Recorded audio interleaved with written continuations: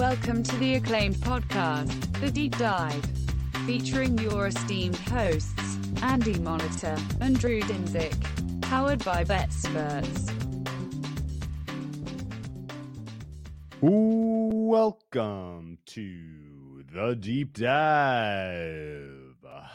Andy, hope you're having a good one. It is Wednesday of week 2. Beautiful time of year. We are having just freaking perfect, crisp fall weather here in Southern California. It's tough being inside recording a podcast, but you know what? We love the people. We love to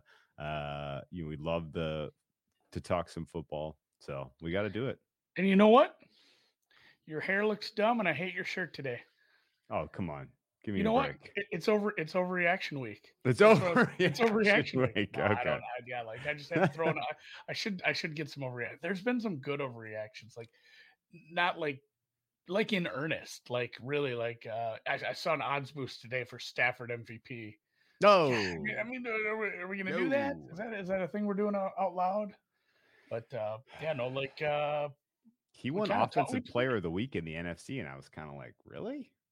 I mean, yeah, it was it was like two massive lapses. I guess stats are stats, but like two massive lapses in coverage. And again, like kudos to whoever gets to play the Bears next. Jake's got it, man. Yeah, Texas, well, that's like, feel just free like your opinion, man. Feel free to fill the chat with whatever overreactions you want to. Hey, Texans too. I gotta tell you, man, the AFC South is such dog shit. Why not? Why can't they? I think this shit was AFC. Oh, AFC. That is a little bit of an overreaction. That's a little bit. Although David Culley had those guys coached up. Ty God Taylor played a great fucking game. Sunday. I mean, not need for much of a recap. We went through most of it Sunday, and we'll go through a lot of it game by game. Probably just dive face first into this. Yeah, that's a great call. I didn't even set you up for this already. Yeah, that's true. That number not around. Not going to be around. But yeah, great. I didn't cue you for this in our pre-production meeting where we go over and practice and do the dry run. But as we go through, when we get to teams that really over or underperformed last week, I will cue you, or you can cue me on like, did you adjust your rating on them based on what you saw, or was it a matter of, yeah, they performed at a D or an F or an A plus level within the range of distributions that I had for that team, so I didn't adjust them because I did not make many adjustments between week 1 and week 2, but I made a couple, and it's worth pointing those out when we get there. So we'll incorporate that into some of our discussions. Does that sound good? Yeah. I think so, and we will start with tomorrow's game. This is something we did bet on the Sunday opener. We took an under here. It'll be the second straight week for. Were you on the Denver one as well? I had a small piece of that, but I didn't claim it as my own because that was straight from you. I took the under. I didn't originate that one. I tailed you on that. Probably, I tailed you on a little bit. That was the only total bet. That was the only total bet I placed last week that I won, by the way, which was not great, except for our halftime over, which was good. I tailed Mr. Suma on the Thursday night over last week as well. Not for as much, but that was a good one. I forgot about that. That was a nice, easy win. So yeah, we did take the under here. It was 42.5, 43 on open. It is down. You got your lawnmower guy again? Jesus, Drew. He's gonna go yell at the mower. He can hear me though. But yes, we did bet this. It's come down. It's weird. It's hard for a number to come down too far when it starts tickling towards 40. There's only so far the market can push a team down when it's already a total this low. I love these low totals because a low betting an under on a low total is like betting a really shitty team. Like it just feels gross, but it worked out. We've gotten some movement. Obviously, not closing line value yet. We got to get to tomorrow's game yet, but this one hopefully is an ugly game. And also the Giants took some money. There's some just spendy threes, I guess we want to call it, at a few shops in the market right now, and I get it. I wouldn't take my money and bet on the Giants, but if you just take the two teams and just wipe them off your eyes, the scales from your eyes, and say these are two divisional teams that probably aren't power rated that far apart, the total is, heading towards 40, and you can get a 4.5. I guess I see it. I can see some people just wanting to grab that number, but man, Tony stunk. Saquon might not be ready. There's even reports that he might not even play because he has an injury designation because of the dog week. thing. Yeah, that's no. That's yeah, and it's funny. This offense stunk, and it's not like that pass rush murdered the Giants. Like, it just might not be a very good offense. They only took 2 sacks, got maybe 2 quarterback hits, I think. It's the dog thing is going to make me laugh. And yes, obviously the Fitzpatrick thing. Like, you get the 4.5, you get a backup quarterback, you have a low total. I get it. I'm just not buying it. I did take the under here though. This is the Giants not getting any sort of break as far as playing tough defenses. I'd say Denver's defense might be a little better, just completeness. But there are some nasty pieces on this team as well. And if you're not going to move at all, I mean, they scored 6 points or 7 points, really. That the second touchdown was like, what? At time, they didn't even kick the extra point. It was at time expired. Yeah, like I didn't even. The play-by-play I had didn't even have list of how long the touchdown run was. So it was like a 40. It was like a 4-yard run with garbage points. Yeah, super garbage points. So the Giants' offense very bad, and honestly, the football team's offense against the Chargers, I wasn't super impressed. Terry McLaurin made an amazing catch. Outside of that, there wasn't a lot that I liked. Good running. It was the same as last year. You have one good running back, one good receiver, questionable everything else. So under 42.5, I think is what I got. And that is pretty excited to start the week 1-0 when this is like 10-4. 10-4 would be a good ending. 2 safeties in one game. Been a while since the team got 2 safeties. Nothing but 2 safeties. Nothing but 2 safeties. So a couple of thoughts on this one, and this one's been interesting because, again, for the second straight year, I don't know if you remember, the second straight year, our week 2 Thursday nighter features 2 teams that are 0-1 playing in division. And yeah, this is a big deal because neither of these teams plays another divisional game until like freaking Christmas practically. So you're going to be behind in the standings in your division. This really impacts the early, you have a lot of tough games earlier in your season for both of these teams. So this is a pretty important contest. And, the thing that we didn't talk about on the Sunday pod when we pitched this under in the first place, which I think is relevant, is that one of the reasons that you bet against a rookie coach on Thursday Night Football is because they don't really have their head wrapped around the fact that they need to prepare for that game the week prior. They need to have kind of all of the offensive concepts and wrinkles worked into their overall, into their game plan the week prior. So because you don't have enough time in the compressed week to get it all in there. And so you end up with a little bit of a vanilla approach if you don't, caught with your pants down. And that is exactly where Washington finds themselves this week, because anything that they did prep for before the kickoff, that's out the window because Ryan Fitzpatrick ain't the quarterback. In fact, this is Taylor Heinicke's season. And I think that matters. I think most of the move we saw from 42.5 down to 40, that hit a hard 40. I think we found the bottom because it's bounced back up to 40.5, 41, depending on where you're shopping. But I think most of that move was people just kind of finally digesting, Fitzpatrick is out for an extended period of time here. He will not be the quarterback on Thursday. This is Taylor Heinicke. And then, a lot of the other news for the offensive skill position players was not great. This could be an ugly one. I agree with you. 2 good defenses, 2 bad offenses. I didn't adjust either of these teams based on what we saw week 1. Kind of expected those. Actually, although I want to ask you something. I didn't make a big adjustment for Heinicke. I think lower variance, like less likely to, go full Fitz one way or the other. Fitz is just Harvard Jameis sometimes. Like he can get a little squirrely at times, and I think Heinicke is a little less Harvard Jameis is. I haven't heard you say that before, but that's Harvard Jameis. That's pretty. That's pretty good. It's pretty good. Yeah, here's a good point. Jason Garrett's 2004 Norv Turner offense. Like, when we say like there's going to be a vanilla game plan, that's on top of the Giants' already vanilla game plan. So right. Okay. So one thing to note that I wanted to get your opinion on. Somebody obviously was very aggressively betting Washington last week before the Chargers game. I'm guessing that was a Washington positive play as opposed to fading the Chargers, but maybe not.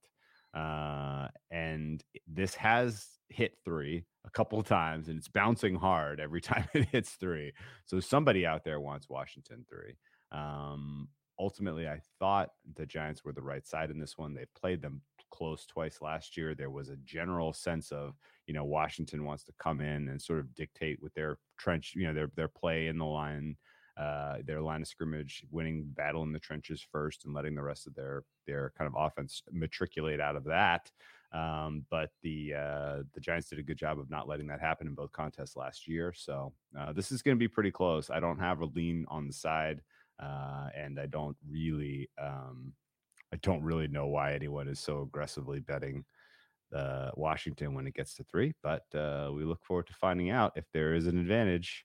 And no, this doesn't really change my opinion of how the NFC East plays out at all. On the other hand, Philly Dallas next week on Monday Night Football. Put your start thinking. Put your hat on for that one, and think about how that will how that handicap matters and whether that will influence the NFC East early in this season. So let's move down the card. I make it 3.5. Again, my numbers are pretty rough this time of year. I don't just take them as gospel, never, but I take them even less for gospel early in the season. But yes, 3.5, I make it. So I get betting at 3. I get betting at 4.5, I guess, if somebody's trying to middle it with it is a lower total. So I believe a 3 is more likely to land with a lower total. So have fun betting on the side if you want it. I just don't have the interest. New Orleans at Carolina, a couple of 1-0 teams in the another divisional game here, and overreaction 1. I'll let you handle this. Overreaction 1. Jameis Winston, is he the second coming of, I don't know who? Pick your Hall of Fame quarterback. His stat line was so odd with the short fields. The fact just like 5 touchdowns, like 160 yards, but he was good. And honestly, it's maybe not an overreaction. If he limits turnover-worthy plays, he's good. He is very good. He has been good, and he could be good again. What's your take? I did not adjust New Orleans offensively or defensively based on that game. I already liked them. Like, I already thought it was going to be a decent Yeah, team. No, I had coming in, I was higher on them than I was when I thought it was going to be the Taysom Hill show. The defense, I thought, they had the personnel in that game at least to be solid, although they lost some guys. Lattimore matters. Davenport matters. This defense now has taken a couple of shots. They're still better than the Jets defense we saw last week take on this Panthers team. But you know what I did adjust? I did make an adjustment on the Panthers offense. The Panthers offense and really the coaching and the scheme and what Matt Rule is doing in terms of going for it and sequencing and even CMC's explosiveness. CMC got freaking shoelace tripped so many times in that game. It was like, get your feet off the turf, man. And it was very, very frustrating to see that offense not be able to put up more points against what I have as a truly bad defense in the Jets. And so I did not think that was just a lackluster performance from what is otherwise a league average offense. I have Carolina offense well below league average. In fact, I think we will finish the season and they will be in the bottom 5, if I had to say so. And a ton of it is about Sam Darnold's play. Sam Darnold's play was not inspiring at all in that contest. He should have absolutely had, his opportunity to kind of spread his wings a little bit, and we just didn't see it. So Carolina, I'm out on. Otherwise, and we saw, I guess, talking about this market in particular. I haven't bet into this at all. I feel like a freaking fool that we didn't catch this on Sunday. The under on this one. I know it is bet down from 47 to 44.5. That's a pretty aggressive move to go through 46 and 45. It hit 44. It bounced back up to 45.5. So that is now settled. I think we have a fair total at 44.5. And the side bet out to 3.5, which we saw coming as well. I think was that 2.5 when we were talking, and now it's out at 3.5. So that crossed 3 from Sunday to now. I don't disagree with that again, because I did downgrade the Panthers offensively. But honestly, I hope that the Saints do a solid, do a good one, get a good win against this Panthers team. Because I would love to get an advantage price on the Patriots next week against the Saints. That's going to be a fun contest. I'm itching to back the Patriots there. So I would love another kind of, the Saints really are NFC title, the LASIK and the Jameis and blah, blah, blah, blah. I'd like that to matter. I guess the only other key takeaway, New Orleans' offensive line, top 5, maybe top 1.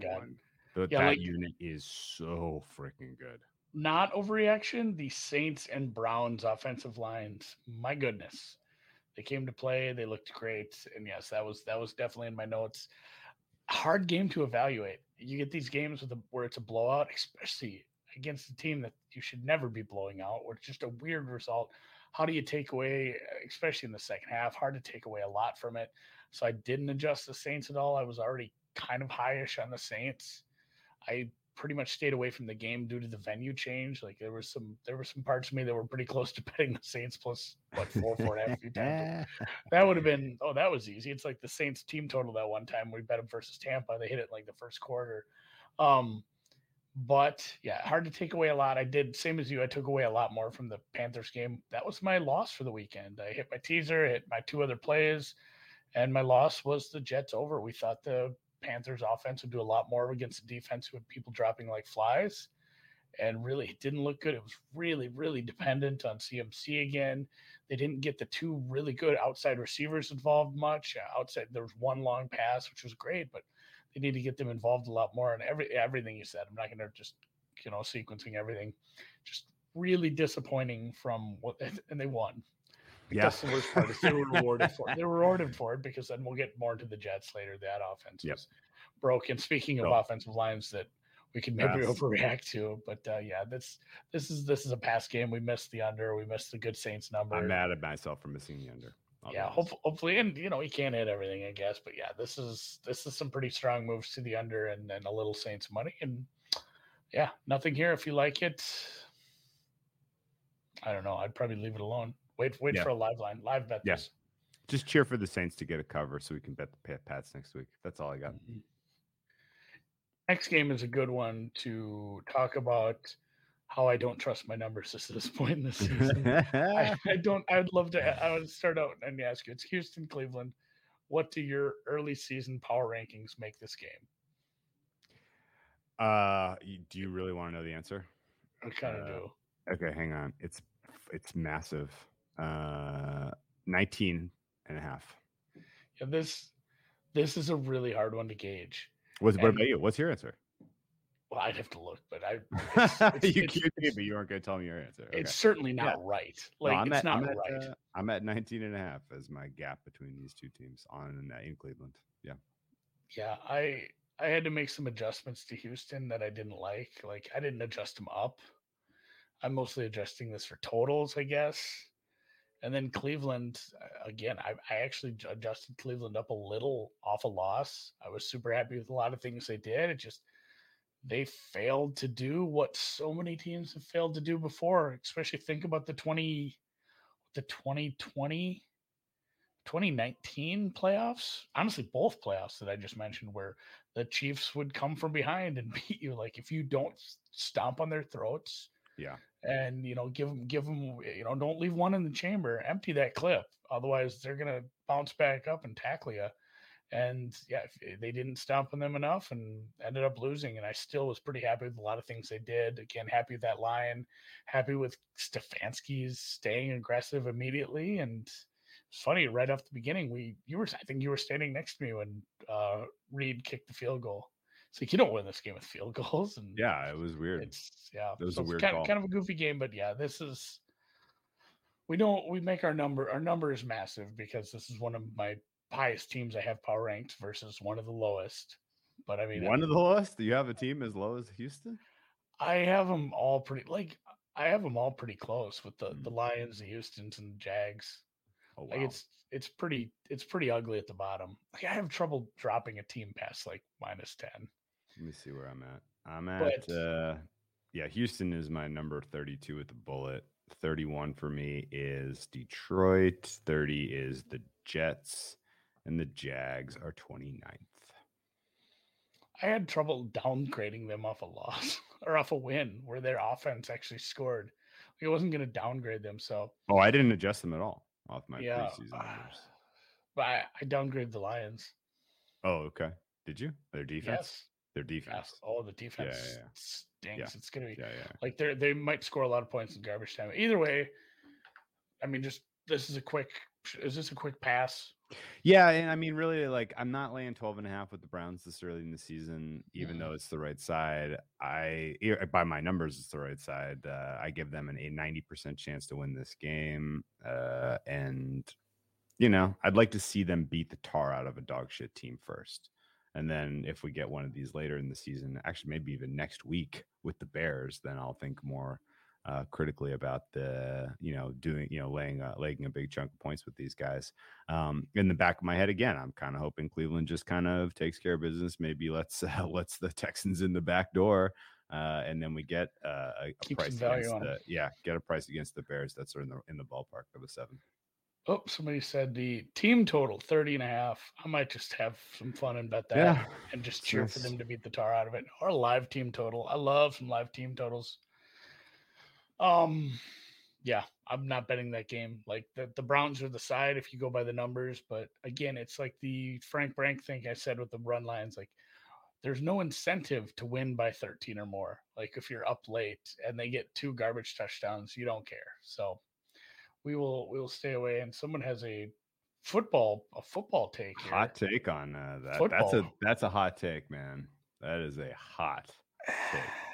I know he's playing the Bundesliga is just conducive to a guy looking like he can score. He is a stud, though. He's definitely top. I'll put him on all Europe, but I'm not saying he's the best. No way.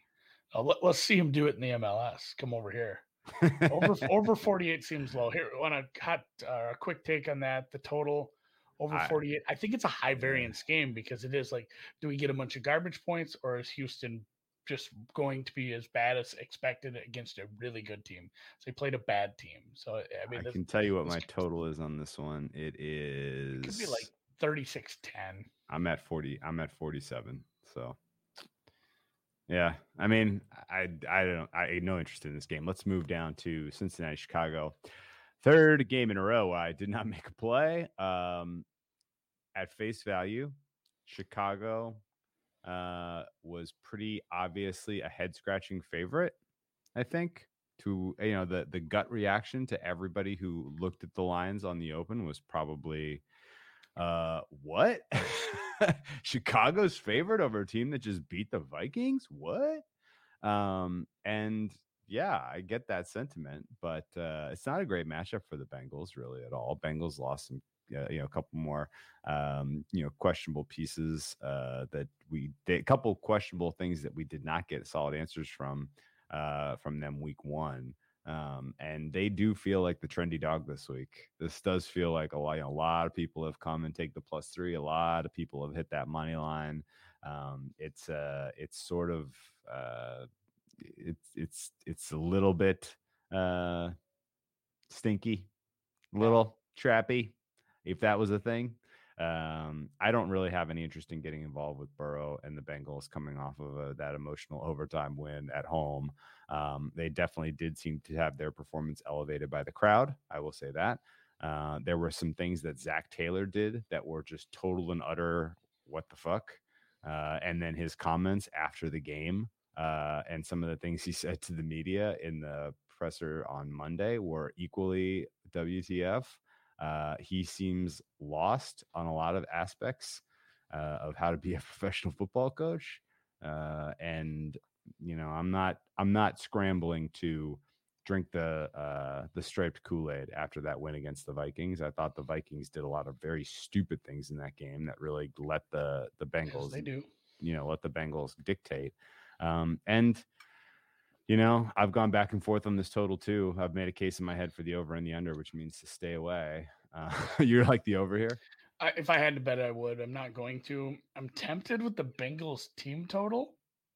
Over, it's going to be like a 21. If you can get a 20.5 juicy or a 21 flat at a maybe plus money.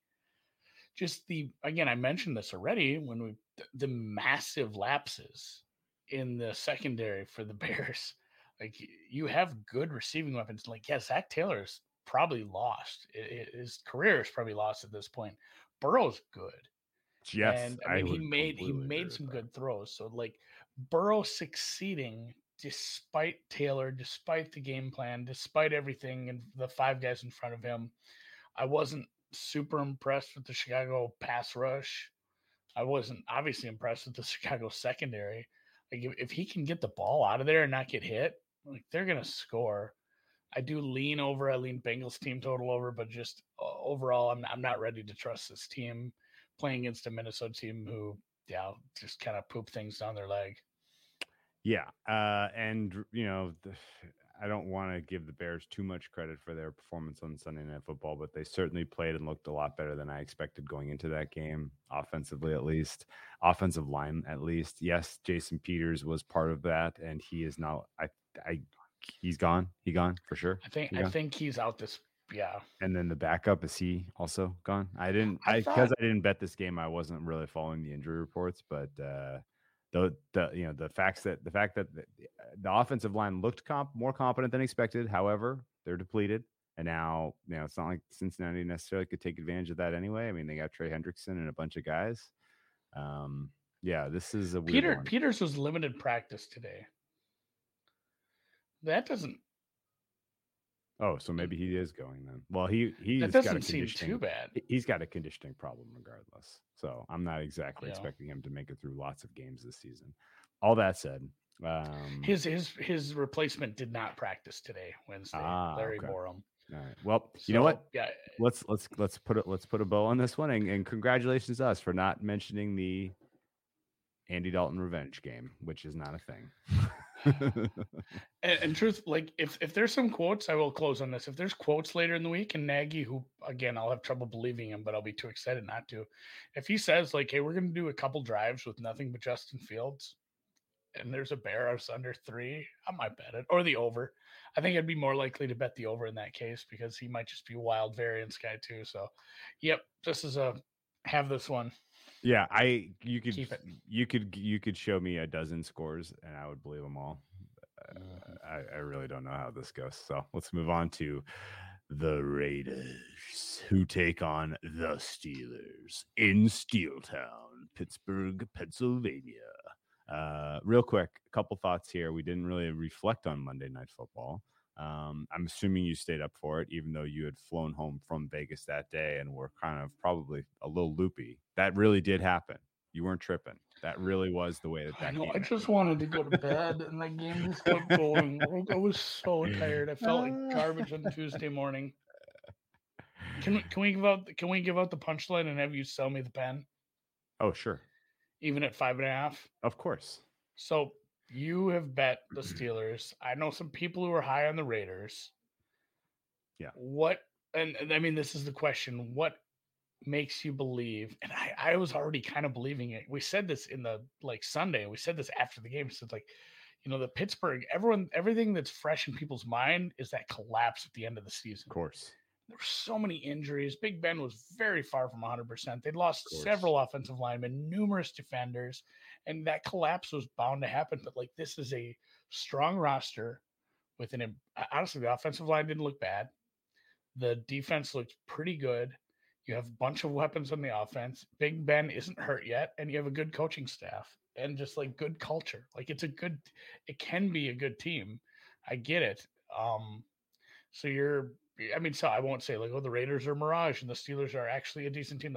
You sell it to me. Every matchup here ticks Steelers, every one of them. On top of the fact that this is deja vu all over again.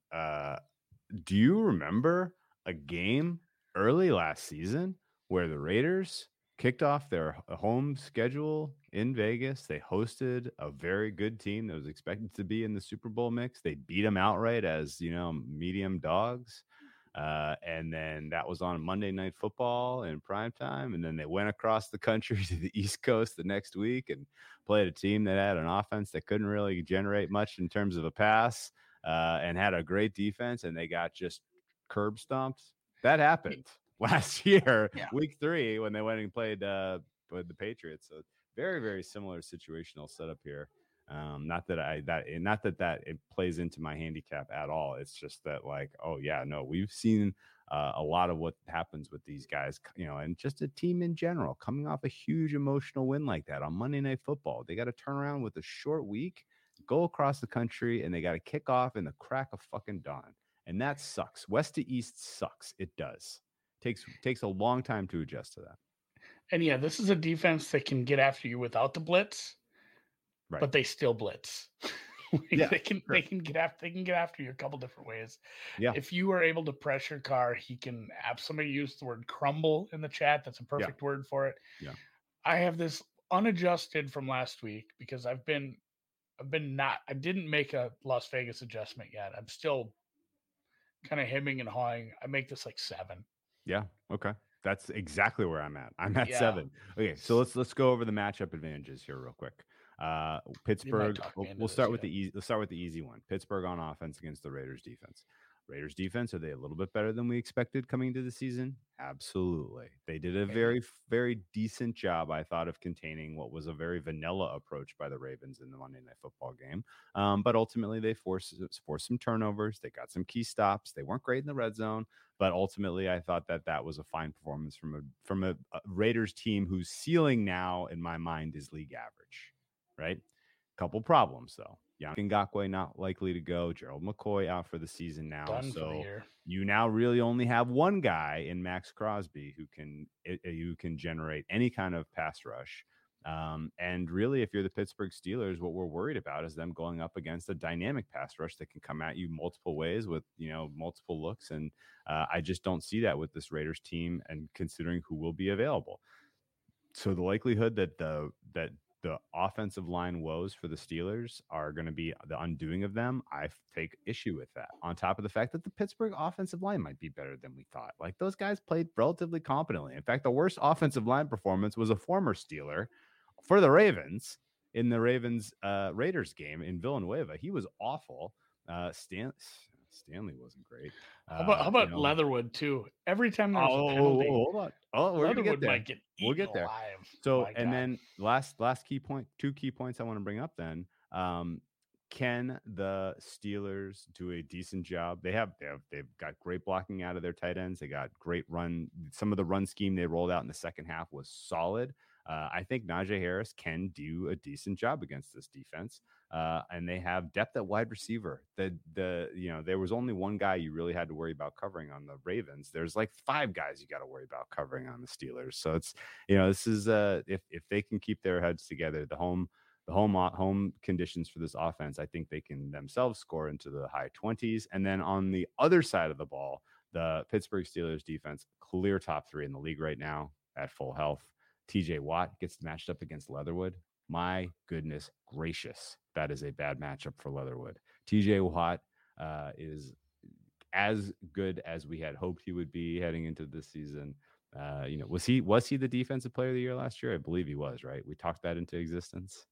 Did we manifest it? I think we did. I can't 100% remember. I'm almost sure that we cashed a 10-1 on TJ Watt last year, but I can't quite remember. The halftime chat all about that. One last matchup point, and then I want to hear your rebuttal. No rebuttal. The Raiders offense goes through. The Raiders offense can be missing some pieces too. May not see Jacobs. They lost one of their other guards. Starting guard is out for the season, or starting tackle. I can't remember. Whichever one that tore his knee in that Raiders game. And the Raiders offense goes through Darren Waller. Darren Waller matched up against a defense that has Minkah Fitzpatrick. That is going to be a fantastic 1v1 matchup that can dictate this game. And honestly, I give basically every advantage Steelers defense in this one. I think they can be the deciding factor. Yeah, you don't need, and it's not like they have bad off-ball linebackers, but you don't need great off-ball linebackers when you have Minkah Fitzpatrick. Like, he can fill that coverage gap. So, yeah, the things that matter, like the trenches on both sides, Steelers win. Coverage / quarterback / whatever you want to call the battle of passing quarterback plus receivers versus coverage units. The Steelers win, although Darren Waller does certainly put a fly in that ointment. He's very good. I'm probably going to sell this up to 6 and play this. I'm just I had this. I'm pissed I didn't get the early number. I didn't take any sides early. I have one other one I've bet. I was kind of mad at a certain German for releasing it today because I hadn't bet it yet. So I'm like, oh, I'm gonna get this in before we see 3.5. I even gave him a frowny face in the Slack. I hope he checked who did that because it was me. It was you. But yeah, he probably thinks you don't agree with him. He's probably like, what did I miss? No, I'll have to talk to him. I'll talk him down. He's asleep. Yeah, I'm full agreement. Like, I didn't really need talking into this. I was going to bet this. I make it 7. Okay. This is some numbers that I actually trust. Even if I was going to adjust Las Vegas, I don't think it's going to be by enough to make it worth it. So I will lay some 6. Yep. I got some points here. I got most of my action filled here at 4.5. But I don't have any issue betting 5.5. Honestly, it's the same number in my mind. Not a big difference. That's very, very hard for me to see how this lands on 5. If there's a 5.5 that I can get for like -5 or something, I'll probably just bet that instead of selling. We'll honestly, do some shopping. Honestly, this has every makings of like a 37-7 kind of game. This looks like one-way traffic to me. You know what? I'm gonna do it. I'm gonna play it all like a -14.5. You know what? I'll find one of those. We'll do some fun. Since I said it, I don't want it to happen and then miss out on that. But no, we can't. This is the FOMO. Yep. Another divisional game. A lot of these this week. Remember last year where there's none for 3 weeks because they built in the like DEFCON 1 contingency plan. Hopefully we don't have any of that shit this year. Oh, God, Buffalo at Miami. This one should be good. This one answers a lot of questions because I didn't get as many questions answered as I wanted from Miami versus the New England. And Buffalo really, obviously, they kind of had a down week, and I did not, again, overreaction week. Oh my God, Josh Allen's bad again. The Bills can't play. However you want to overreact to that one. I didn't adjust them down. I barely touched these two. I didn't have a lot to make from those games. I don't know. What was your biggest takeaways from both these teams? Week ones. I mean, the Dolphins did win, but did they deserve to? And then the Bills. I mean, the Bills did look a little stuck in the mud. And yeah, I mean, they ran into a truck. It was a good team. Femi says, I'm going to miss Wednesday afternoon football. Like, fucked as last year was, I did I tell my wife, I'm like, hey, I have a halftime show tonight. It's Tuesday. Yeah, things got weird this year. My takeaways from these two teams, the Patriots Dolphins box final score was bananas stupid. There's no way that should have been a narrow win Dolphins. And so it was misleading in that regard. They continue to freaking turn the ball over in just total insane ways. And the Buffalo final score was also a little deceptive. I didn't think that was a convincing win for Pittsburgh. And really, Buffalo had some opportunities in the first half of that game to really make Pittsburgh's life miserable. Like if they had been a little bit more aggressive at times. I didn't love some of the decisions they were making from sequencing standpoint. Josh Allen didn't look especially comfortable, but he never really has against Pittsburgh. So I am not holding that against him.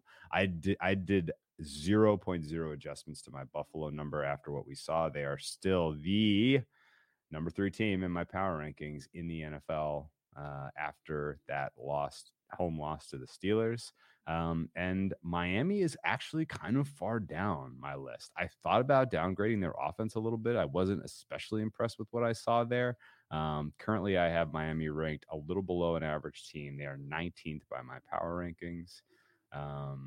And yeah, like this is the perfect setup for a bounce back for Buffalo. And I'd like to see them do it. We talked about when we previewed the AFC East, right? We did Buffalo and Miami on the same day, didn't we? I believe, it was Jets and Patriots together. And we talked a lot about this game particularly because it wasn't a great spot for Buffalo. They have some more important opponents early in the season. They got to go down to the heat of South Florida, and they put them in the stun.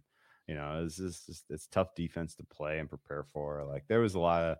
I was kind of setting up if the Bills stumble there, you might get a good price to back them in the AFC East at that point. And so I guess really that's my thinking here too. Like they should bounce back and win a comfortable win here. But if they don't, it is what it is. And I have the Bills like 5 point better on a neutral. 5 points. Yeah. So, I mean, whatever you want to make home field, and you should probably bump it a little just because it is Miami early in the season. It's not easy to go play. And I do have Miami rated probably higher than I should based on Flores and what I think, Flores versus divisional teams. I'm 5.2 in Miami. You're 5.2 on a neutral. On a neutral. My home field is still pretty low this year. Like my max home field is like 2, and Miami's not getting 2 here. I'm not giving them 2 points of home field, but I did bump it a titch just for being home. So like I have this number pretty close. Like I would think Bills in a bounce back spot, but I'm not betting them in Miami versus Flores in division games here. So if Allen bounces back, good for them. If they don't, we're betting the piss out of the Bills to win the division.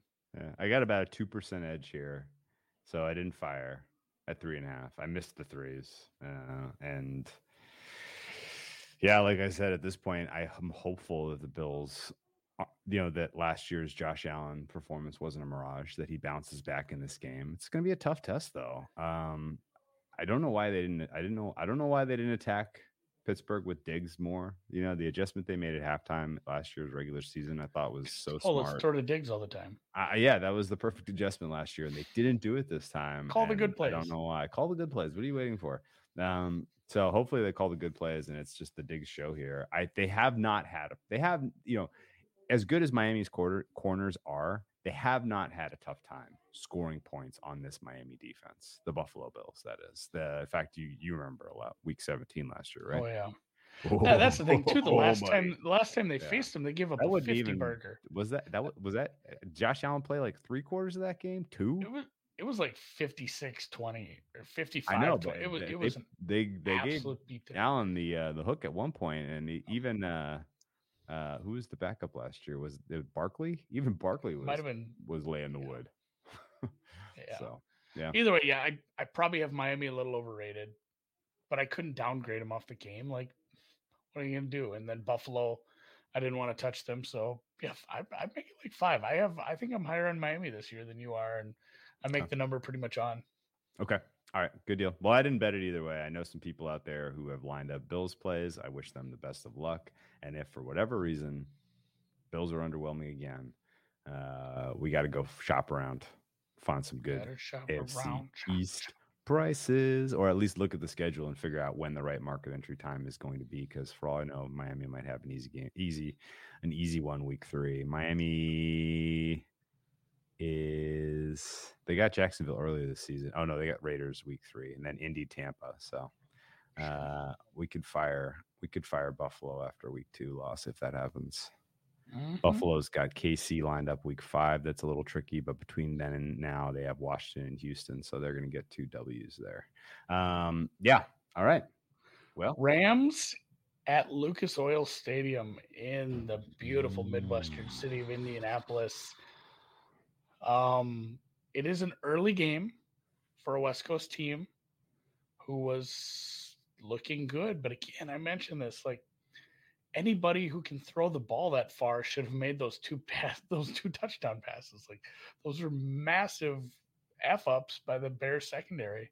And it's not like they didn't look good in other parts of the game. And yes, we mentioned this in the preview, really, really big quarterback upgrade for them. But we were leery of the defense. I don't think we got to see the defense properly tested against the Nagy-led Bears, and I'm not 100% sure we get to see them tested this week. Like Leonard's hurt now. That makes me really worried about this. It is at home in the Dome, but we've never been Wentz guys. We're big Darius Leonard guys. I don't like that, and this one missed me pretty hard. I have Indy as a little bit of value. I make it closer to like 3 at home, but with just the Leonard thing and trying to trust the only way I can be talked into this is by like, you have a very good coaching staff at home, and maybe they can get Wentz to be like average, like league average quarterback play. If they can get that out of them, they should be able to win or cover games like this versus good teams at home. Like, because they have enough pieces around them and they have a good defense and they're well coached and disciplined. It's just, I couldn't do this one. I just had a full skip here. Okay. I played Indy at 4. and regret's not the right word. I'm fine with my play. Like I said, my number leans that way for sure. But getting that many points at home when you're a team that should be maybe even competing for the division. Yeah, I guess. And honestly, the issue for me really was the injuries that popped on the report today. I'm very fucking hopeful that those were precautionary. We're giving these guys a little extra time to rest. If Leonard doesn't play, this is a big fat L. If Quentin Nelson doesn't play, this is a big fat L. If both don't play, then I'm probably not even going to watch. So, yeah, not great. But I guess here was my case, and and then Braden Smith too. Let's just assume for the sake of arguments. I know. Let's just assume for the sake of arguments that those guys were all getting precautionary rest and that they're going to go. And again, like the Darius Leonard thing was the real mindfuck here because he did a bunch of media after that Seahawks game and he seemed fine. Like he was not like, yeah, I got a little banged up, or he was showing he was showing no sign of issues. So I guess so that might be it. But yeah, let's just assume that these guys all go and that this is precautionary. The number is what really stuck out to me here. I was contemplating a Rams if the number was right in the preseason, largely because you're going to Hawaii. I like it. That looks like the Four Seasons on Lanai. Nice spot. The number what I was trying to get to here, which is I was contemplating looking for the Colts if the number was right. I was looking for 3 or better. It opened 4, and I had to get involved. And the Colts closed 2.5 against the Seahawks. Is that right? You remember 2.5? Yeah, roughly. Do you know the win probability adjustment from 2.5 to 4? How many win percentage points that equates to? It basically means that the Rams are about 2 to 2.5 points better than the Seahawks if 4 is fair. Okay, that's what this number implies. The Rams 11%? Are about 2 or 2.5 points better than the Seahawks is what this implies. Which is probably wrong. Now let's talk about some of the situational things. Rams also in the same kind of deal that the Raiders are, played at home in prime time, got a big win, very emotional game, fly across the country now, play at the crack of dawn for them after spending their entire preseason on the East Coast. The West Coast, the West Coast. Rams have not had to make a trip east since they went to Packers, I guess, is the last time they flew past Mississippi. And honestly, I completely acknowledge that the Colts lost that game week 1. We both bet some Seattle. So this isn't even like it wasn't even like we didn't see that coming. The angle on Seattle. Counterpoint. Yeah, I don't know. No, that was why you bet Seattle in week 1, which is the rust was going to be there. He got no reps in preseason, not a lot of practice in preseason even, and he had a new offensive line that was also trying to find some cohesion, and so the fact that they were a little out of sorts, I completely give them a pass on that. And they now have a week to get right. And guess what? We saw a Rams defense that was very, very soft against the run. It looked intentional, right? It looked literally like the Rams were like, our plan, give up the run. And, we know that they're not going to beat us more. They're not going to be Andy Dalton's not throwing it 10 yards down the field on a dime. So, we don't have to worry about them beating us over the top. We'll just win the high leverage downs and we'll do the bend but don't break thing.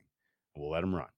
And what I would expect is you have that same or similar mindset as you go and play this Colts team. Jonathan Taylor is going to put a big fat number on you. He is going to be able to dictate this game from the get-go. And I would expect that he, in general, be able to kind of get Indy out to a lead where they play much better with a lead than they do trying to come from behind with Wentz. Wentz himself some of the rest may have been shaken off. I thought he looked a little bit more competent in that second half against Seattle than he did in the first half. And similarly, the defense was super unimpressive in the first half. Seattle rolled out and played the cover 2 busters like they were playing the hits, like the Beatles playing the hits. It was easy as can be for them to, just make that cover 2 bleed.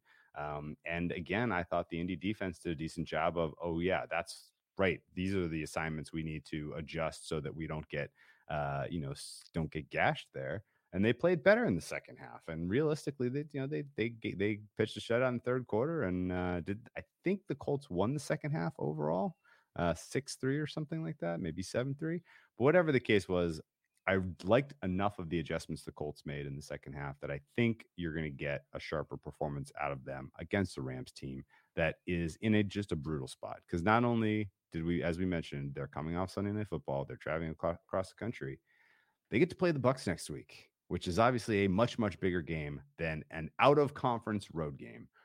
So if there were ever such a thing as a sandwich spot, this is it. But ultimately, this boils down to I like the matchup of the run offense for the Colts against this Rams defense, combined with the fact that this number should probably be 2, maybe 2.5, and it is 4. Yeah, like it's one of those where it's the right size, and I'm just not putting money on Carson Wentz right There's now. a couple of those this week. Yeah, like it's just we're gonna get to more of those. That's a common theme. Risk it for the biscuit has some good points. I didn't get a chance to listen to the PFF with Dr. Eric yet. I'm gonna might have to honestly, like the only thing that keeps me going to the gym is Dr. Eric, because I like to have that. It's the only time I get a chance to listen to podcasts I like. So I am going to listen to that one in the morning. I'm excited to talk to him through my ears. Pass for me. I get what you're doing though. I don't hate it, but I'm just not betting it. San Fran at Philly.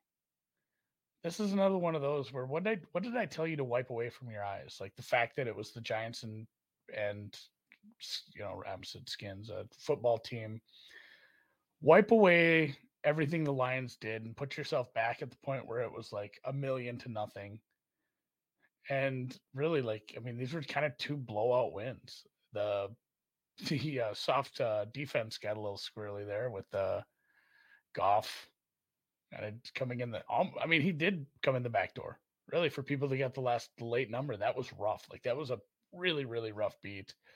I don't know what to make of that. I don't know what to make. I think I know what I'm getting in the 49ers. I do believe in this coaching staff. I do believe in this offense if they're healthy. Yeah, Mostert sucks, but look what they've done for many, many years. Like it's always been just, hey, who's this other guy? You've done this twice now to the Niners. I think on Sunday's pod you said Verrett sucks, but what you meant is losing him sucks. And you're saying Mostert sucks. You meant is losing Mostert sucks, right? Losing Mostert. Just in case these guys listen to the podcast, I don't want I don't want them to think we're slandering them. you know what? Mostert does suck. No, because he was in my he was in my fantasy. He was in my fantasy team. Verrett is way more important than Mostert. They have been able to do. Anybody step up, play running back for us. We have a really good scheme, a good line. We have good receivers. We have a good tight end or 2. And guess what? You're going to do fine. Obviously, Elijah Moore stepped in and did what he did. They had Sermon, who probably might start over Elijah Moore. The fantasy situation on that is bottling minds right now because people are worried that like Sermon is the one I might trade for Sermon with somebody who doesn't want him. Just be like, this guy might be the starter now because it'd be funny.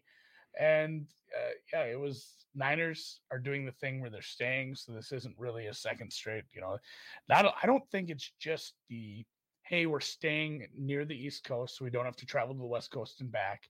It's more than that. It's the thing that we brought up with what Belichick did like 10 years ago.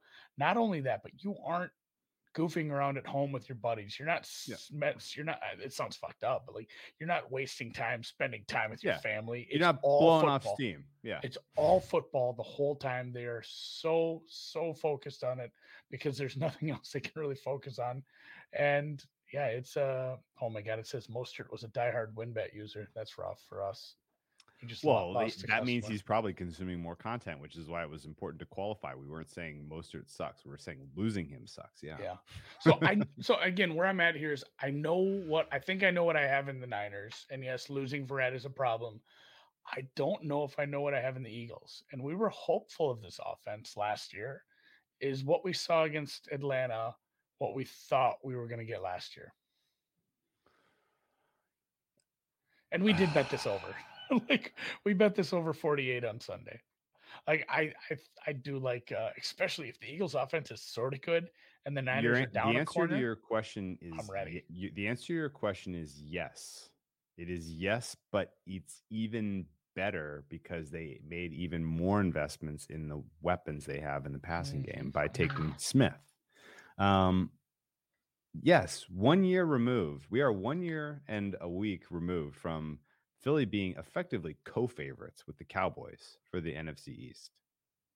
And all they did was swap out a quarterback who we know, outside of hopefully this week, sucks, and for Jalen Hurts, who is mobile, and at least to this point, at least a neutral shift in coaching, and added another weapon in the passing game. Elevated some really good players on the offensive line. Jordan Mailata all of a sudden now is like playing at an all-pro level. This is a team that I do think you needed to make a meaningful adjustment based on what you saw week one. You will probably hear people say, don't overreact, blah, blah, blah, when it comes to the Eagles-Falcons result. But the Eagles did a couple of very, very nuanced, smart things in that game that I want to point out. Did you notice they were one of the faster-paced teams, in fact, number 2 in the NFL in the first half of that game, and then pivoted to absolutely taking the air out of the ball in the second half once they had an 8-point lead. They did just an absolutely superb job, I thought, of controlling the game state. They were excellent in the red zone on defense. And they were, I guess, just all around, they were resilient on offense to the tune of they put themselves in makeable third downs. They had a lot of designed runs for Jalen Hurts where he basically just sprints for the corner, gets his 3 yards, move the chains. Like those kind of plays are really, really hard to defend. They're not sexy. They don't get on the highlights. People look at some throws that Jalen Hurts makes and they're like, he doesn't have an arm for the NFL, but he manages the game well, honestly. And the coaches know what they have. And so I think that ultimately our cautious optimism about this Eagles offense will be rewarded. And this is one of those teams, and we talked about this in the preseason, where it's going to take the market a long freaking time to catch up to, because like they were the 4th choice in a shit division, right? And if they continue to surprise week in, week out, then, and they have a hard schedule coming up. If they at least cover some games, like we're going to be able to milk this cow for a while. Did I take the 3.5 points this week? No, I did not. the concentrated week of prep for a very good Niners team scared me away. Yeah. But I will not at all be surprised if the Eagles ultimately win this game. I was going to say, I might have a little just on them straight up based on, the everything we said and what we like about this offense. And maybe it's so funny how similar these teams are kind of over the last few years. Like it's not been that long since they played in a Super Bowl for either of them. Like and really like the teams never really fall off that bad. It just, they've had pretty, like people focus on the Niners injuries last year. The Eagles have had that for like 2 years. Like not to the extent, but enough to take a good team and turn it into a bad team. Like not full cluster injuries, but injuries in every part of the lineup. And we said, they had cluster injuries last year at wide receiver, offensive line, and D-back. Yeah, right. I don't know. I guess D-back too. Yeah, so like both of these teams had pretty nasty full cluster injuries, and they were both teams that are expected to compete if they're healthy. And I make this a lot closer to like Niners -1.5, -2. or it's on the wrong side of 3. I should be taking the Eagles. Same with you. It is maybe too tough for me with the concentrated, practice time. The extended against camp, a rookie head coach who, again, I thought composed himself well. I did too. With a really good coaching staff, a really good pass rush, and a younger quarterback. So the Eagles are the right side. And I've seen a ton of people in the chat. Yes, I'm not ignoring you. There are a lot of people saying, like, take them to win the Super Bowl, the NFC East right now. Like, that's where I might attack the Eagles rather than to bet this game. Here's the thing, though. You have plenty of time. There is no rush. The market is so far from pricing them as a contender.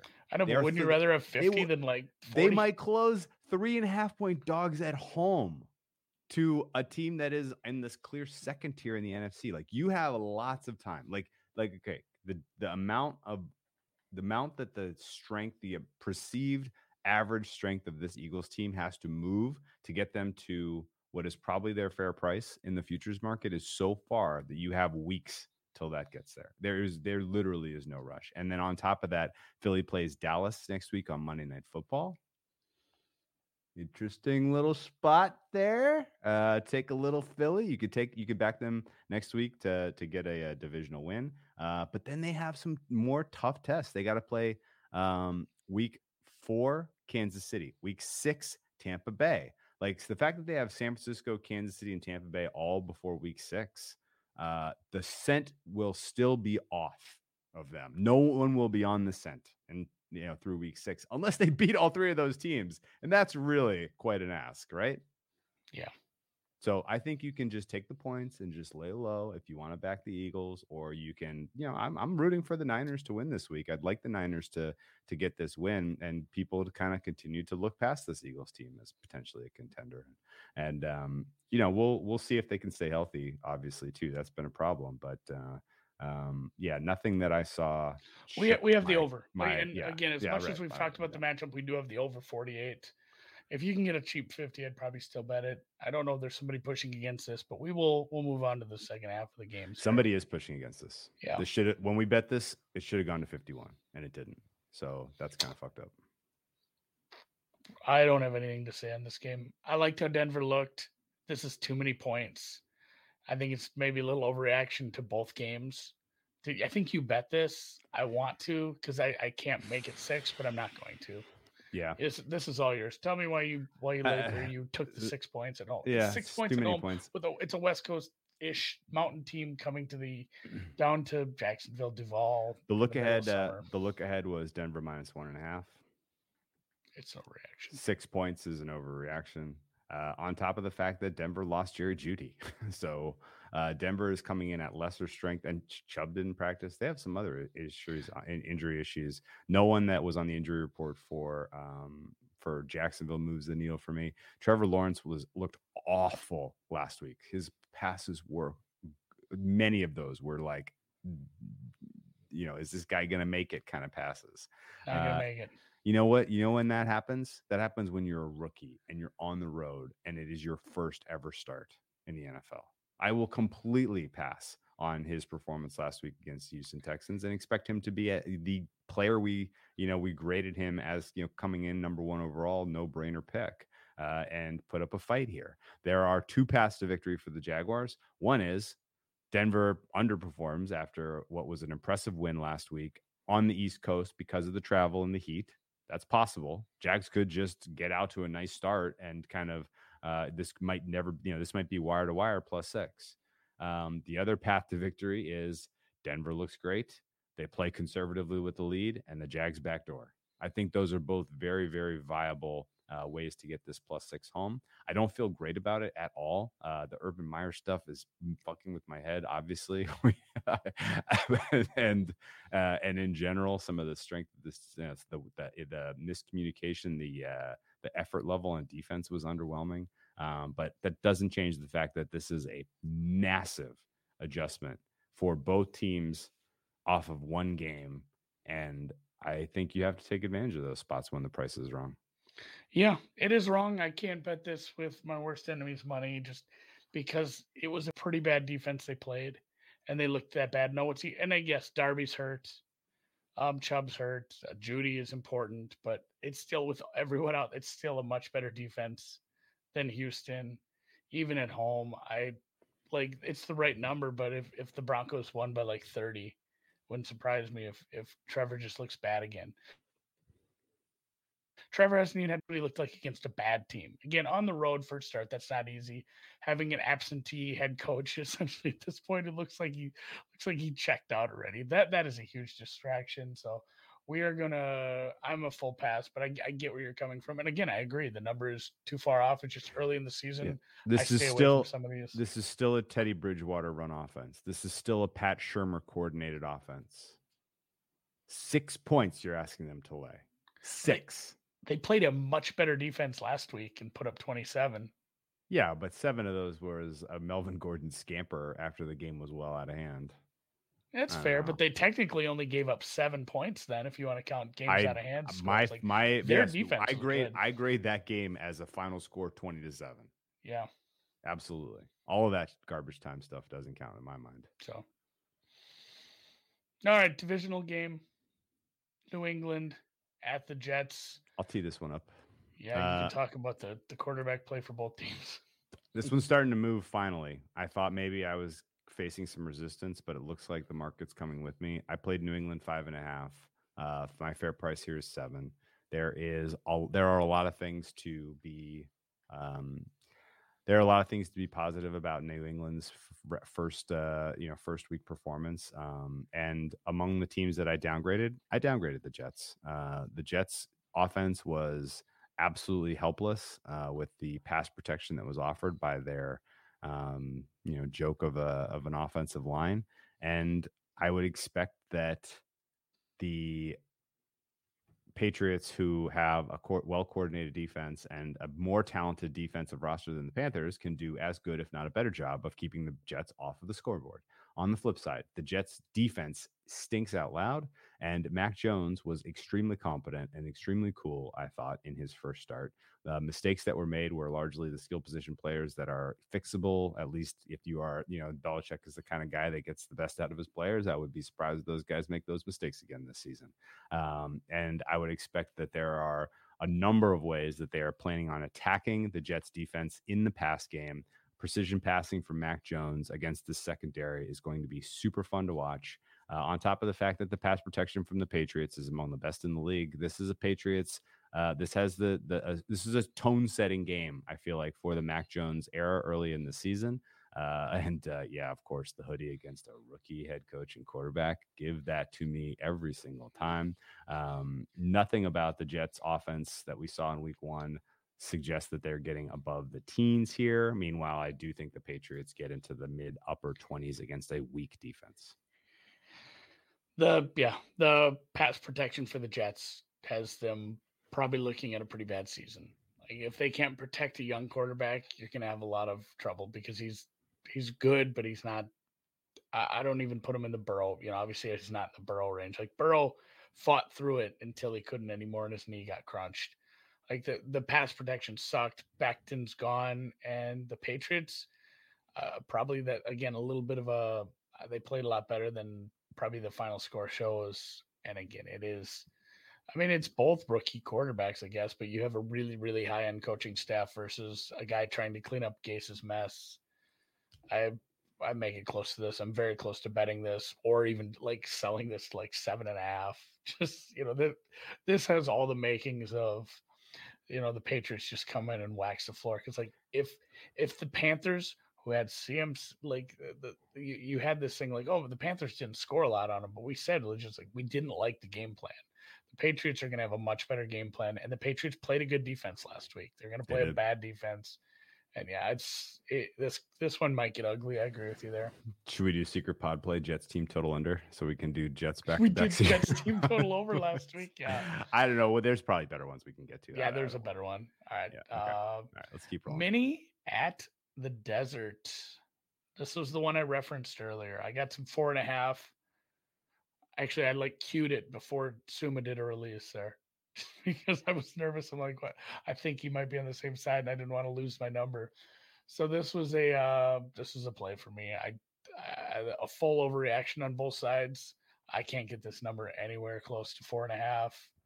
I have these teams a lot closer. I joked about falling in love with Arizona last week, but I don't think that sort of performance is sustainable. Minnesota, again, it's a bad offensive line, but Kirk Cousins really didn't play that bad. Like, he kind of had a clean game. They have massive skill position weapons in both receivers and Dalvin Cook. Dalvin Cook played well despite a bad offensive line. And I think probably the biggest overreaction is that the Cardinals defense, like, getting Chandler getting the 5 sacks, the defense looking pretty good, holding a team who just lost their offensive coordinator to, not much. And really, I think maybe everyone's going to overreact to like how many points they put up. I'm thinking the heavier overreaction is this defense turning it around that fast. I'd been hopeful. I kept saying it. The more money you throw at a defense, it's got to get a little better somehow. But I just don't know if it's all the way there. So I took some Minnesota plus 4.5. I make this like 3. Yeah. If here's a quick thought experiment for you. If the review correctly calls the Dalvin Cook fumble and the Vikings ultimately win in overtime against the Bengals, is this 3? Probably. They actually had 2, and not me being I'm from Minnesota, and like I hate bad review calls unless they go for my bets, but they had 2 pretty bad reviews go against them, and that clearly wasn't a fumble. So no. This would be a 3-point game if the outcome had been true against Cincinnati. And okay, there are many things about the Vikings that drive me crazy, and I will not watch this game even though I bet it. This is, I don't know, talk about your washed matchup of the week. Patrick Peterson versus AJ Green. My goodness gracious. Get those guys off the field. Grandpa fight. Get them off the field. Grandpa fight. There are a lot of things about the Vikings that I have problems with, and the way their offensive is coordinated, I do not love. Not enough play action. Kirk Cousins thrives doing that. Kirk Cousins is a guy though that can operate in a troublesome pocket. He's a top 10 guy EPA per dropback when he's under pressure. And so even if Chandler Jones continues his defensive player of the year campaign, which I have trouble seeing sustaining, and Kirk Cousins is under mega pressure here, I still think he's going to be able to get the ball into the hands of his dynamic wide receivers. Thielen and Jefferson are freaking awesome. And the secondary for the Cardinals, while they have hitters like Budda Baker and they have good off-ball linebackers like Simmons and Collins, their cornerbacks are vulnerable. And I think there are a couple of ways that the path of victory here for the Vikings can manifest. I think for sure Dalvin Cook I guess I'm a little nervous that they lean too heavily on Dalvin Cook in this game because he does not have a great matchup against those very athletic linebackers. And so I'm hopeful that the Vikings come out with a little bit more pass-focused approach, do a little more play action, a little more motion. And I think they can score pretty easily on this, what is now like breaking my neck overrated defense of the Cardinals. And, on the flip side, the Cardinals still have issues with their game plan. Do not love what Cliff Kingsbury brings to the table. Do not love the general vibe of some of the players on the field outside of Hopkins. And I think you're going up against a tougher defensive front. Tennessee cannot manifest pressure, period. We know this. They cannot cover, period. They're going to make quarterbacks look like MVP candidates every week. We joked about this, but it's the truth. Minnesota's defense is a little bit more competent than that. So I think Minnesota is live for the upset. And the fact that you're giving me 4.5 points on the other side of 3. Yeah. Bring it on. Yep. Cardinals by 3. Minnesota gets a good draft pick. Atlanta at Tampa. I cannot get this past 10. I'm at like 10 and change.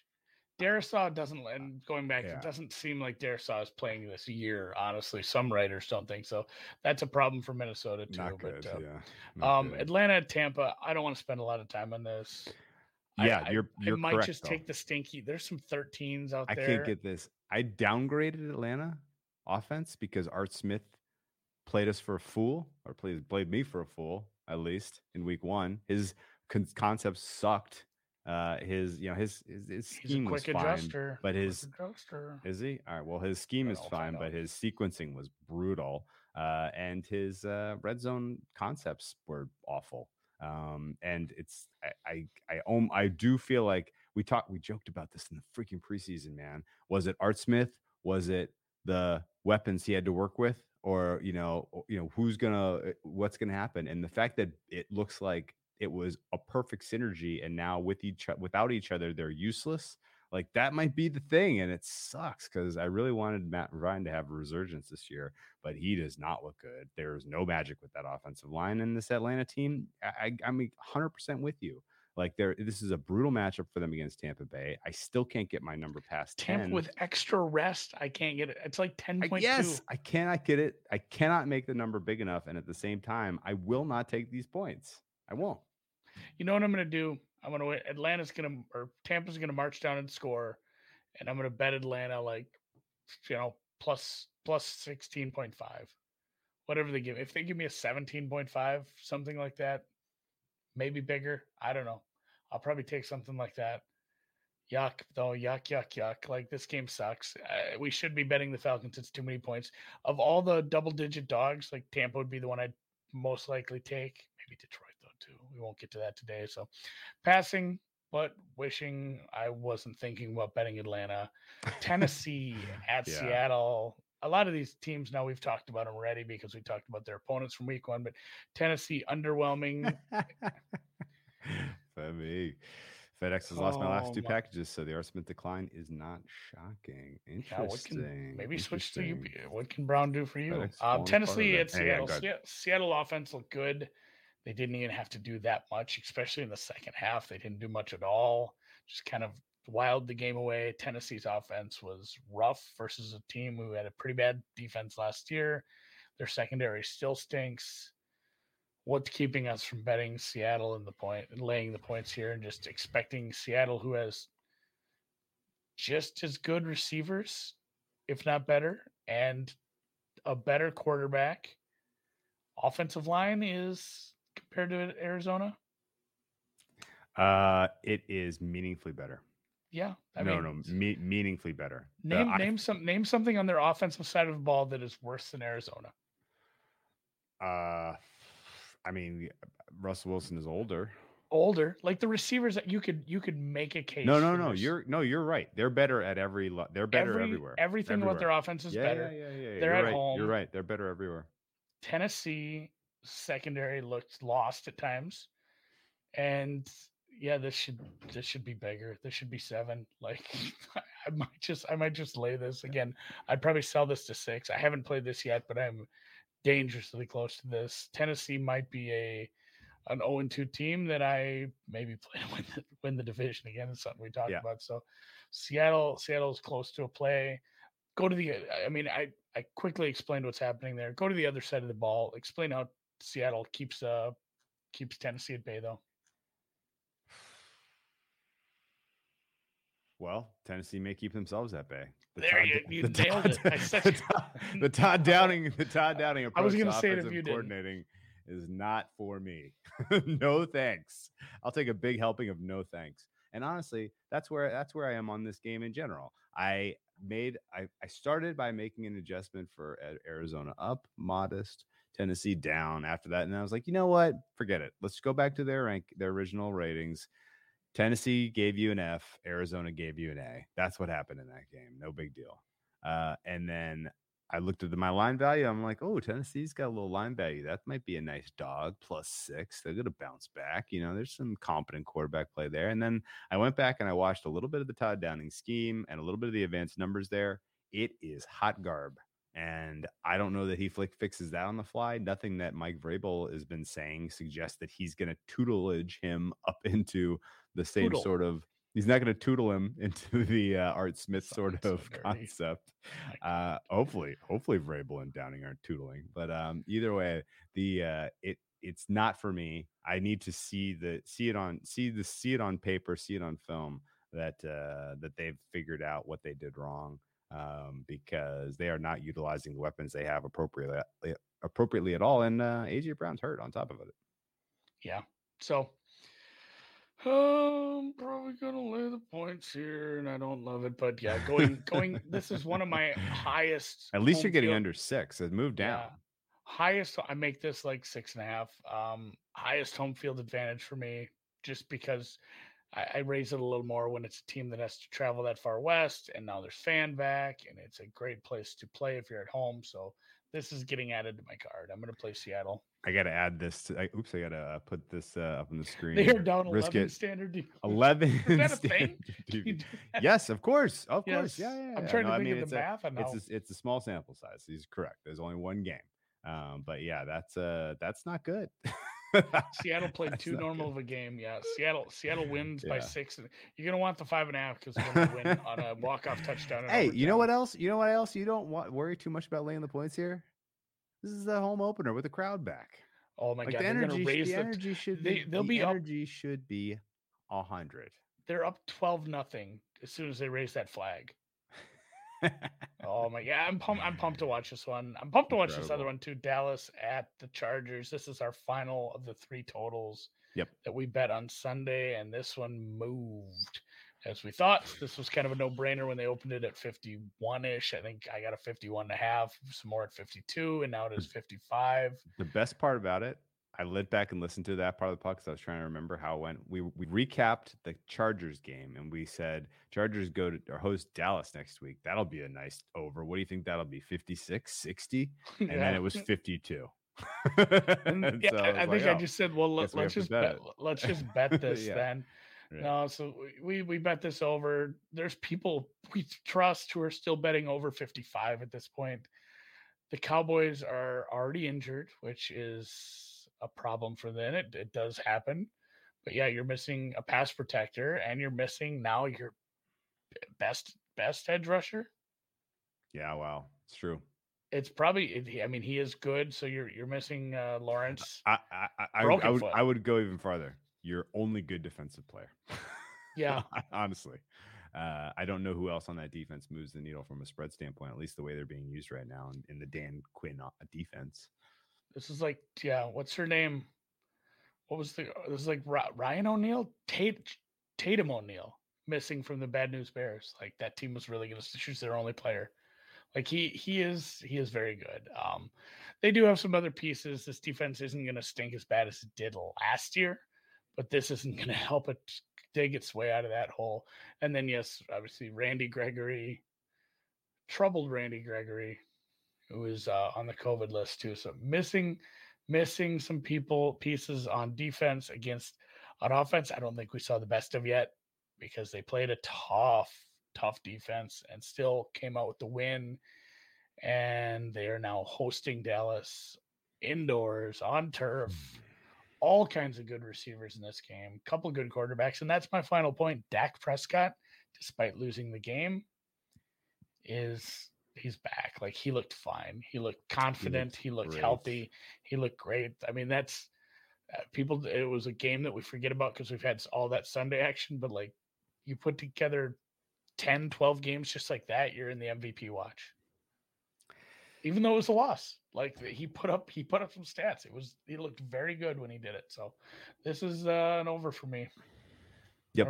Hansala Rose Nalesny made some squiggle faces at us. Oh, nice. Maybe she doesn't like this over. Maybe she's just sad she didn't get. Oh, she's trying to find used Mike Munchak undergarments on eBay. So she's in a mood. The general read I get from this game is first to 40 wins. I love the 2 quarterbacks. I love the weapons. I love the pass pro. I do not know what exactly Dallas is doing to stop the Chargers, which means Dallas is going to be in comeback mode from Jump Street here, which is exactly what you want to be involved with an over. So ultimately, I guess the Chargers defense has the personnel to be special, and the Staley obviously is a great defensive mind. I'm cautiously optimistic that they can win this game based on defense. But I would need to see it to believe that they can go head to head with an offensive unit that's this special. How good is Tampa's defense? They're great. And they gave up a lot of points. So yeah. Well, they're great, but they're not unique. Like they don't do anything that I would say is conceptually out there. No, it's just a bunch of talent. It's right? A bunch of talent. Like they have a bunch of talent. It's not I get what you're saying there. So yeah. So it'll be interesting. I guess I think we'll have to sit up. We'll have to. I think in the back of my head, I would like to see Dallas put up 30 points here. And you want to know why? Because of next week. Because of next week. For two reasons. For both Philly, Dallas, and Chargers, Chiefs. I think the Chiefs match up poorly scheme-wise with the Chargers. They did last year. We talked to Brett about that, and it made total sense personnel-wise why. On top of the fact that Staley's out there. I can see a world where the Chargers are competitive against the Chiefs based on a defensive performance, but I'd like it to stay under wraps for one more week that they might be that good. You know what I mean? And the way we get there, the way we get a fair price on Philly, the way we get a fair price on LA next week is by the Dallas scoring 30 points. That's the way I feel. And hopefully the fact that they have extra rest helps them get there. Right. And the fact that, you know what else we didn't mention? Dallas is off 10 days rest. Yeah, they've had a shitty coach, but they have a lot of time to prep. This is their second week in a row traveling, which tends to suck early in the season. It's worth mentioning that. It's neutralized by the extra rest. It used to really suck. Now it just kind of sucks. And I would say that Dallas is playing a home away from home game. That's crowd going to be about a 90-10 split to Dallas. There's a lot of Dallas fans everywhere, but yeah, it's not gonna the West Coast, Southern California. Are there Cowboy fans out there, Drew? There are, yeah. Fair enough. Lots and lots and lots. Are you all right? Last one here, and then are you less excited about this game now? Based on Baltimore's performance? Significantly less. Yeah, like this was the crown jewel of this week. This was the crown jewel of last season. And regular the Ravens, season. Yeah, the Ravens. And yeah. And granted, we said nice things. We said Derek Carr can play well. He's just let down by the rest of the roster for many, many years. And obviously, Mr. Waller I couldn't gush enough about him the other day, and he's very good. But I mean, you're kind of running into the same thing. I'm gonna go out ahead and say, let's take the Las Vegas Raiders. Let's take the Chiefs. Mahomes over Carr, so that's even tougher. Kelsey, I'm putting him equal with Waller. I'm not. I'm saying Kelsey's even better. And then you're facing better. Like, this is obviously it's at home, but man, if that's what you're going to do against Carr and Waller, what's going to happen when you have Kelsey and Reek and everything? Like, is this defense that bad? That I liked a lot of things that Vegas was doing, but man, I thought their coverage or their pass protection would be worse. I thought a lot of things would be worse. And I don't know how much to attribute to them and how much to attribute to Baltimore and just being flat. Yeah. I don't like this one at all. Like we said, hey, if you want the Chiefs, you should, if you like the Raiders, you should bet the Chiefs. Like bet them both, because if the Raiders play this close, you're not getting a 3. Right. And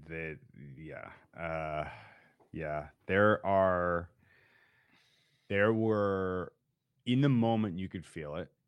On the rewatch, it was even more apparent that there are real problems with this Ravens team. This defense I had rated on an elite tier because of their depth, their uniqueness scheme-wise, their ability to generate pressure with the blitz, their extremely deep coverage unit, a lot of positives. That unit that was out there in the field against the Raiders was nowhere close to what I had rated for the Ravens. Like, eye-openingly, shockingly, eye-poppingly bad. They miss Marcus Peters and his dynamic ability to play center field. They miss Jimmy Smith. The safety play wasn't solid in that at all. They basically, Marlon Humphrey is a good cornerback against certain matchup. He's a great cornerback, but he's not a speed guy. Good luck trying to stop Tyreek Hill with Marlon Humphrey. That is a disaster. Tyreek is faster than him. I mean, honestly, your best scheme, if you're Wink Martindale and you're scheming, I would just put Humphrey on Kelsey probably. I mean, that's probably what you need to do. Like, you probably just need to sacrifice Humphrey on Kelce, and then triple or double, double realistically, double Tyreek on every obvious, safety shading over the top constantly. Yeah, constantly. Now force Kansas City to beat you with Clyde Edwards-Helaire and Pringle and Hardman. And Pat Mahomes probably can still do it. Your pass rush against the Raiders was brutally poor. I did not love what I saw from either the concepts or the just the general talent level. Execution, none of it. Patrick Queen might be bad. He was making just like college rookie, freshman mistakes at times in that game. He's a first-round pick for crying out loud. And none of that, what could it have been that just everybody happened to have a bad day because they were looking ahead to the Chiefs game? That was the only thing. Somebody did mention that on Twitter and said, like, especially, and the Ravens were, let us not forget, the Ravens were up 14 at a certain point. And they, even despite looking how they looked, and somebody said, I think it was Pizzola, he said, like, are they just saving stuff for next week for KC? Like, are they not showing much? Which made sense. And then I think almost certainly yes. Almost certainly yes. Almost certainly yes. But at a certain point, you need to be able to switch gears and be like, shit, we can't lose this game. And then they went out and lost the game.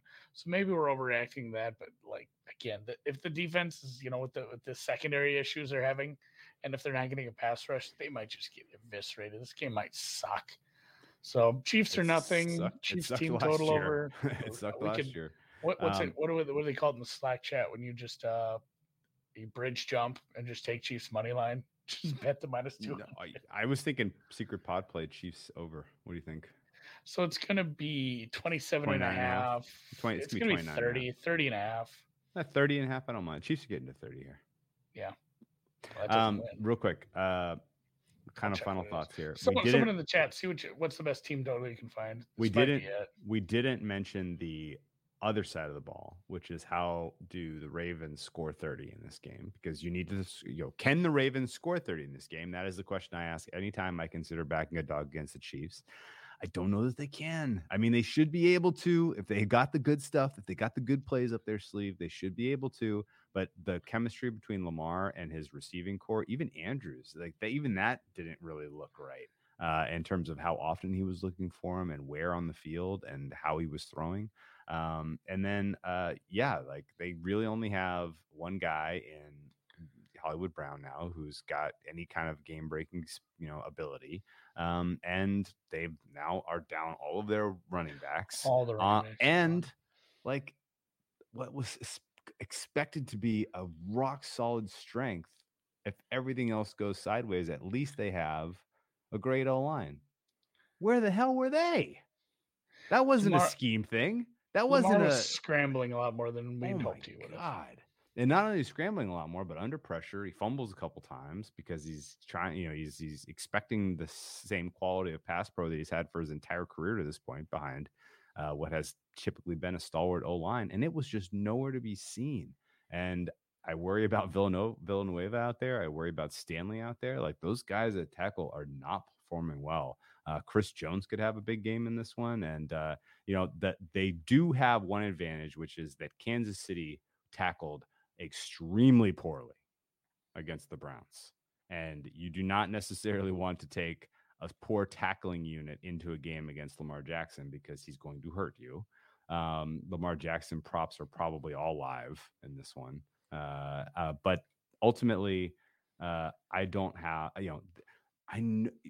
do you remember last year, week 3? It was in Baltimore also. The Ravens closed 3.5 in that game. And that was the hot side, right? Yeah. And I never made sense of the line. I stayed away, and it was never a close contest. Chiefs all the way. They had the good plays. They performed at the absolute peak of their powers, and it was not close.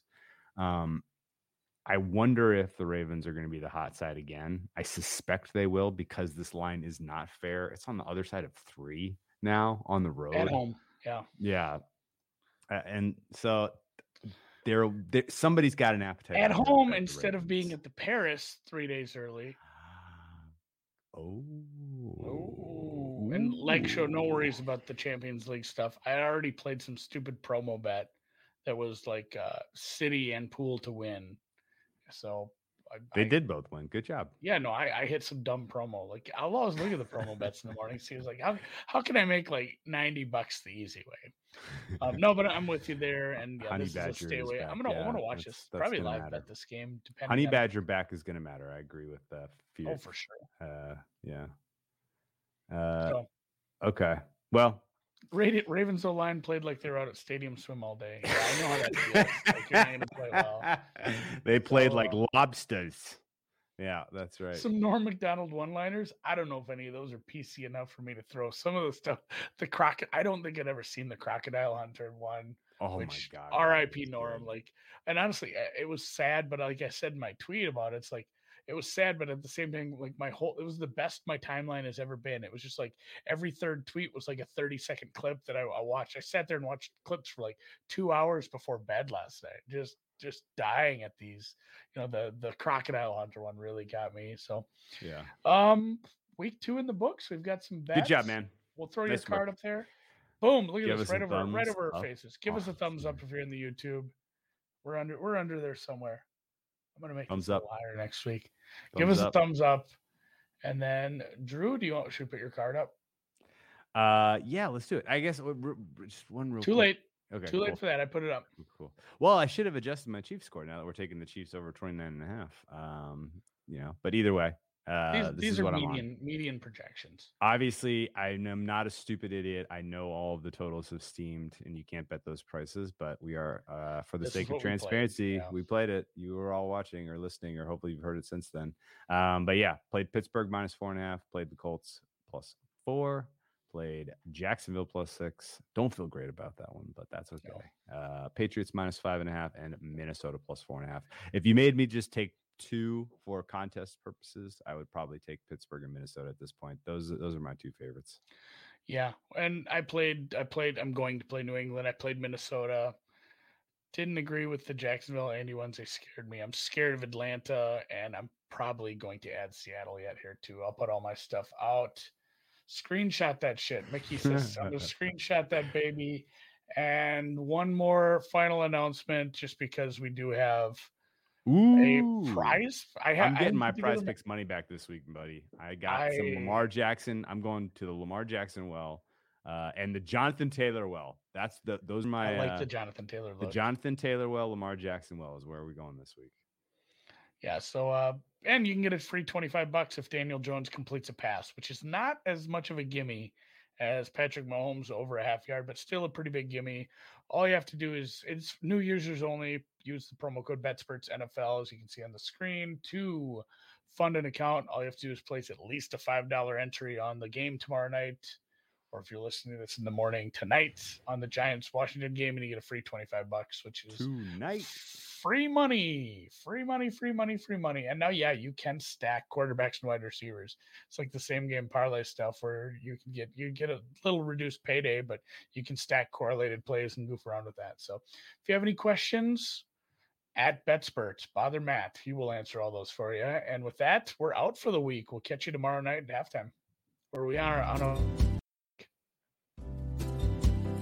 Don't worry, I'll just unmute myself. Talk right over the Yeah, we're on a 1-game winning streak. After we are 3-point. We're streaking. And my favorite Norm Macdonald one-liner was, and it's not even dirty. It says like, why do dogs always run to the door when the doorbell rings? And then he leans over to the guy. He's like, it's almost